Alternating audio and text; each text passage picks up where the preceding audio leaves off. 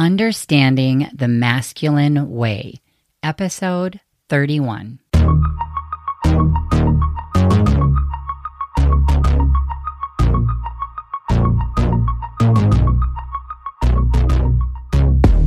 Welcome to the Awaken You podcast, where we break down relationship barriers by awakening your true you. I'm Coach Christine, and the two of us will be doing this work together because this process isn't about changing your partner. It's about discovering who you are so you can awaken you in your marriage. Welcome back to another week on the Awaken You in Your Marriage podcast.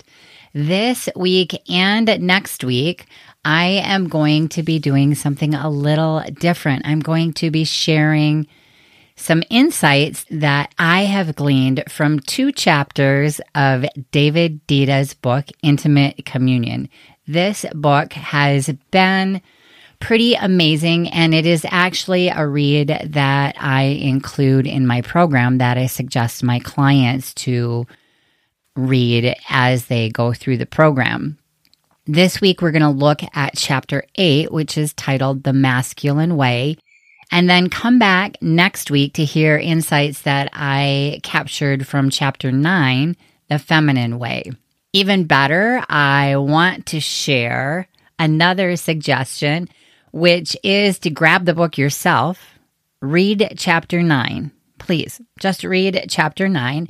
And then here's why. You can join the discussion next week on Thursday evening, 5 p.m. Central Standard Time, and talk about that chapter. We had a great discussion of Chapter 8 last week, and I am so looking forward to this week's discussion and sharing what we learned, because this week's discussion is about the feminine way.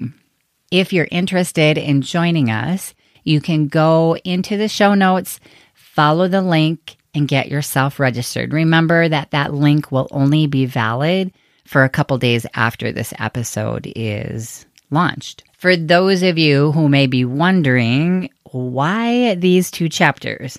Why not a full book discussion? And why wouldn't you start with Chapter 1? Well, to start, one of my favorite coaches, Amy Gianni, changed the way I read books. She gave me permission to start anywhere in a book. Now, of course, this wouldn't apply to fiction. I don't read fiction that often. I have too many other books that are in the lineup of the next to read. Sometimes I read fiction, and those I start from the beginning. But she gave me permission to start anywhere in the book with a chapter that seemed the most intriguing or the one that seemed to apply to what I was learning in the moment, and to read only what I choose to read and in any order I choose. It was so liberating to be given that permission. Not that I didn't know I could do that, but, well, maybe as one of those perfectionists is like, I have to read from the beginning to the end. Yeah, I have to even read all the stuff in the beginning that isn't really necessary. But when I discovered this book, Intimate Communion, I discovered it around a conversation where we were talking about the difference between masculine and feminine energy. And I was so intrigued by the way it was explained. And I wanted to learn more about how I might be utilizing each. And my intuition, before I really knew much about it, was that I was probably overusing my masculine energy. It totally made sense when I looked back at my life. And so I wanted to really learn if I was using them in a way that was working for me. To my surprise, not only, and I shouldn't be surprised by this anymore, but not only did I learn a whole lot about myself, I actually got an amazing affirmation about what my Awaken You program is designed to accomplish. But it also shed a very bright spotlight on my husband in a good way, because it allowed me to reach another level of understanding around who he is, why he does some of the things he does. And then, of course, that allows us, him and I, to create a more connected and inspiring relationship. As in all of the work I do with my clients, I apply it to myself first. I see how it manifests in myself and in my relationship with Jeff, and then I bring it to you. What I learn, it gets brought into my Awaken You program so that my clients have more ways of looking at themselves and their partners. Because we've all experienced this. There's this certain concept that we learn about. Maybe it doesn't land like, oh, I think I get it. It doesn't land all that well.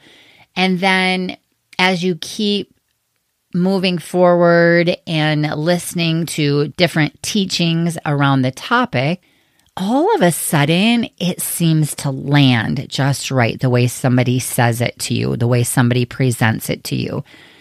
And I believe part of that is that you have been working on figuring that piece out, that information out, that awareness. Then somebody says it in a certain way, presents it in a certain way, and then it just clicks. You're like, oh. And I'm going to admit that this concept, some of it seems very easy, but then some of it, I'm not fully comprehending it. And that is why I've read it, I share it with my clients, I'm doing a podcast on it, I did a discussion, because the more I repeat it and the more I look at it, the deeper my understanding becomes and the better I can share it and teach it. So today I'm going to share my top insights from what Dita shares about the masculine way, so that you might have a better insight into yourself and your partner, allowing you to grow personally and together. These 2 chapters did way more than help me see how I'm abusing my masculine energy while squashing my feminine energy and why I was doing that. It gave me a new perspective on how we are depolarizing our relationships, meaning doing the exact opposite of what we want. It helped me to better understand how my husband shows up in our relationship and why, which creates more empathy for me, right? Now, you do not need to share this with your partner, but maybe you will. It might be a fun thing to read together. Jeff and I have not read it together yet, but I am planning on talking to him about it this weekend, actually. I'll let you know how that goes. The fun thing about these 2 chapters is that each one discusses both the masculine and the feminine in a way that is a comparative sort of way. So when you're reading chapter 8, the masculine way, he brings in a lot of the feminine way so that you can compare them. And he does the same in the chapter 9, the feminine way. He talks about some of the masculine in relation to what he's talking about with the feminine. Each of us, male, female, men, women, we have a mixture of masculine and feminine energy. So just to know that we're not all masculine or all feminine. And honestly, if we were, it would actually hurt us. Like, I recognize if I'm too much in my feminine energy, I'm not getting things done. Does that make sense? And if it doesn't make sense, it will make more sense by the end of this when I share. So let's dig in and find out some more. First, let's look at the masculine way versus the feminine way. The masculine essence gives priority to life direction. Does that make sense? I mean, we kind of already know that. We talk about men working in compartments. They do one thing at a time and then move on to the next. So the masculine essence is moved primarily by his or her life mission. It is the most important thing in their life. All right. And to recognize that it doesn't mean that their partner is not important to them. It means that for them to have a great relationship with their partner, they're really focused on that life mission. That means the ultimate to them.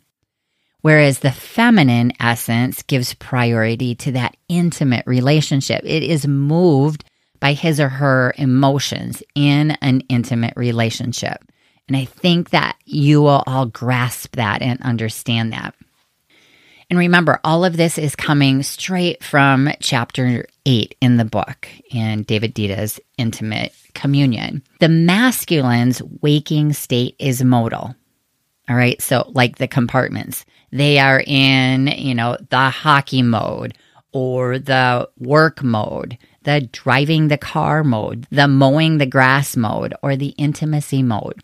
They focus on the one mode they are in. And the more masculine, the more focused they are in their modes. All right. So maybe you can identify with the man who's watching the game and has no clue what you just said.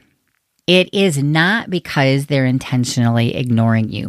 They are just hyper focused on what is in front of them. Whereas the feminine, we're not so rigid. The feminine attention is fluid. The person with a more feminine essence flows between different activities such as the garden, chatting with a friend, planning an outing, all in the same moment. Masculine is looking for trouble, but not in a bad way, okay? When I first read that, I was like, but they're looking for trouble in a good way. They're looking for a problem, and then they're going to the work of attempting to fix it. And, of course, this includes their partner. So when they see their partner disturbed, they want to fix it. What's wrong? What can I do to help? Sound familiar? Masculine seeks relief. When things appear to not be working in their eyes, or they don't know how they can fix it, it seeks freedom. He wants out. When the masculine is in a bad mood, he tends to feel trapped by life and his relationship. So just as the feminine who is in a bad mood, she often feels unloved by the masculine. Can you identify? The masculine, though, will always tend to feel burdened and constrained when in a bad mood. I don't know, but for me, I don't know about you, but for me, this creates a whole new level of understanding and empathy, like I said, because now I don't need to take it personally. Okay. And though I was working on that, sometimes we still take it personally and then we have to go process it. But this brings some understanding and awareness to it. The masculine likes the edge. They come alive when challenged. This brought some clear awareness to me as well. This is why the masculine tends to be super competitive. And it's not because they're wanting to beat you. It's because that's where they come alive, seeking that win, the edge. They tend to like to watch sporting events or action movies. This is why. Not because, again, they're trying to prove themselves or because they love violence, but because they come alive during these challenges. Deida talks about sexual polarity throughout the book and how one will always attract your sexual reciprocal. When you begin to understand the masculine and feminine ways, you might see that you're squelching your dominant energy. Like I said, for me, I noticed I was squelching my feminine energy. And this could be why you're feeling like something is missing in your relationship. It could be that both of you are squashing your masculine or your feminine energies. And so you're kind of showing up with weak energies, and your partner is matching your energy so that polarity is weak, versus if you're both in the power of your dominant energy, that polarity, there's a strong attraction, like the magnet that just like pulls itself together and connects.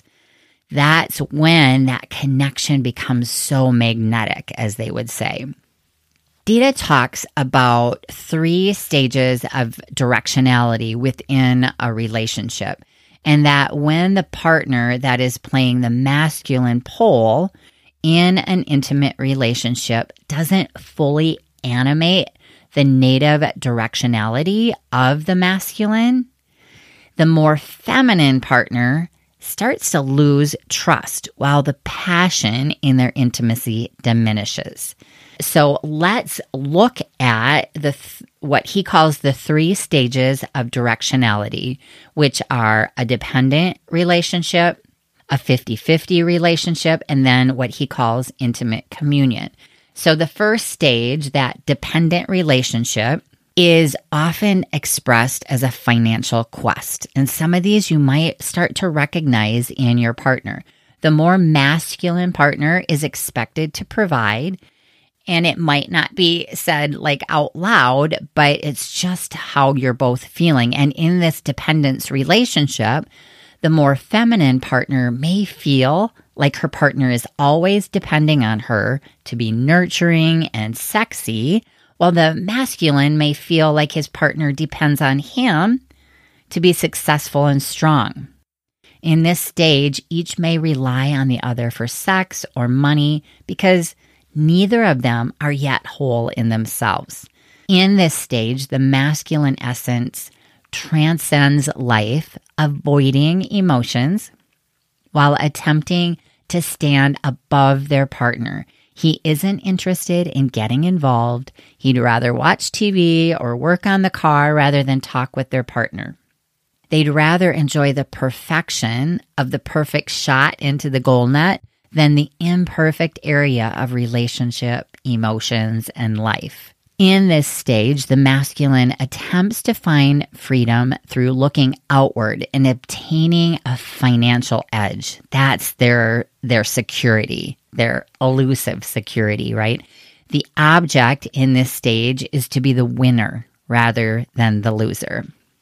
And then he talks about the second stage directionality, which is the 50-50 relationship. And this stage is where each partner pushes away from depending on each other, and they become like 2 whole and independent people. At this stage, the masculine actually becomes a bit more creative, and they may still provide that stable income while knowing how to create a great life. They start to desire to improve the quality of their life in more diverse ways. They maybe start getting involved in the community. They expand their intellectual horizons. Their political and spiritual life starts to expand. In this stage, the emphasis is on getting better rather than getting more. The masculine in the second stage now transcends life by worshiping the mind. He enjoys thinking about things as if life could be answered through their mind. This stage enjoys intellectual conversation, loves good art, and a fine bottle of wine. Sounds good, huh? In this stage, the masculine seeks freedom by turning inward and attempting to master his psychological edges, his fears, and his demon. The object in this stage is to emerge as the master of their own life. And then the third stage directionality, which is intimate communion. In this stage, all of that which is included in the second stage is still important. It's like it builds upon each other. But even more important is their ability to practice a spiritual maturity instead of a physical, financial, and creative maturity. Dita describes the masculine in the intimate communion stage as valued for his ability to bloom in any given moment into love, even in the most difficult of moments. This third stage masculine transcends life by realizing his true nature as well as the true nature of life itself. He may work to improve his relationship, yet in the moment-to-moment practice of life, recognizes life's inherent perfection, not in the details, but in the perfect witness of life itself, consciousness. Now, you need to rewind and listen to that one again. I would say it again, but I won't. Just click the rewind. In this last stage, he realizes that edge is an illusion, that he is an illusion. His edge in this stage is the practice of this realization, the moment-to-moment recognition that his essential fear, which is death, is based on a false presumption, that he is a separate something that can die. Here you are not struggling to be victorious over an outer opponent or an inner demon. You are struggling with your own illusion that you can be victorious. The other thing I want to throw in here is Dita talks about the midlife crisis, the man's midlife crisis, and he talks about a masculine's need to periodically declutter their life from authentic burdens. In this chapter, Dita talks about a masculine's need to periodically declutter their life from unauthentic burdens, obligations, habits, and then rediscover their true being, which they've lost touch with. They've been focusing maybe on their career and they've lost touch with their purpose. Often, he says that this is discovered in solitude.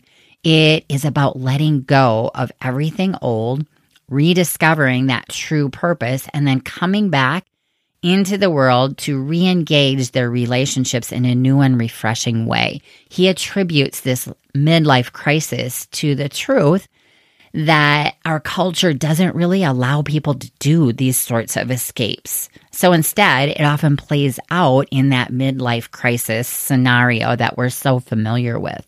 So what he says, if we embraced this ability to check out for a little bit, go to somewhere quiet, and let go of the old, kind of untangle the ball of yarn that has become their life and really rediscover their true self, kind of what we do in Awaken You, exactly what we do in Awaken You. And that might be something in the future. Maybe we go away to somewhere quiet as a group of women and do that work. It's definitely something in my future goal. So when the masculine reaches intimate communion, he realizes that no matter whether he succeeds or fails in life, he is free and that his true nature is freedom. How awesome is that? As the masculine struggles to find freedom, the feminine struggles to find love. And this is going to be our discussion next week. Moving through the 3 stages of the feminine, looking to find love is what Awaken You is all about. And it gave me such great joy to discover the premise of my program validated in David Dita's 3 stages of the feminine looking for love. I hope that you will join me, and please do not forget to sign up for the discussion that's coming up on this coming Thursday, where we're going to discuss Chapter 9, the next chapter, The Feminine Way. I love you all. It's been great to be with you. Let me hear all of your thoughts after you read Chapter 8. Thank you for listening to the Awaken You podcast.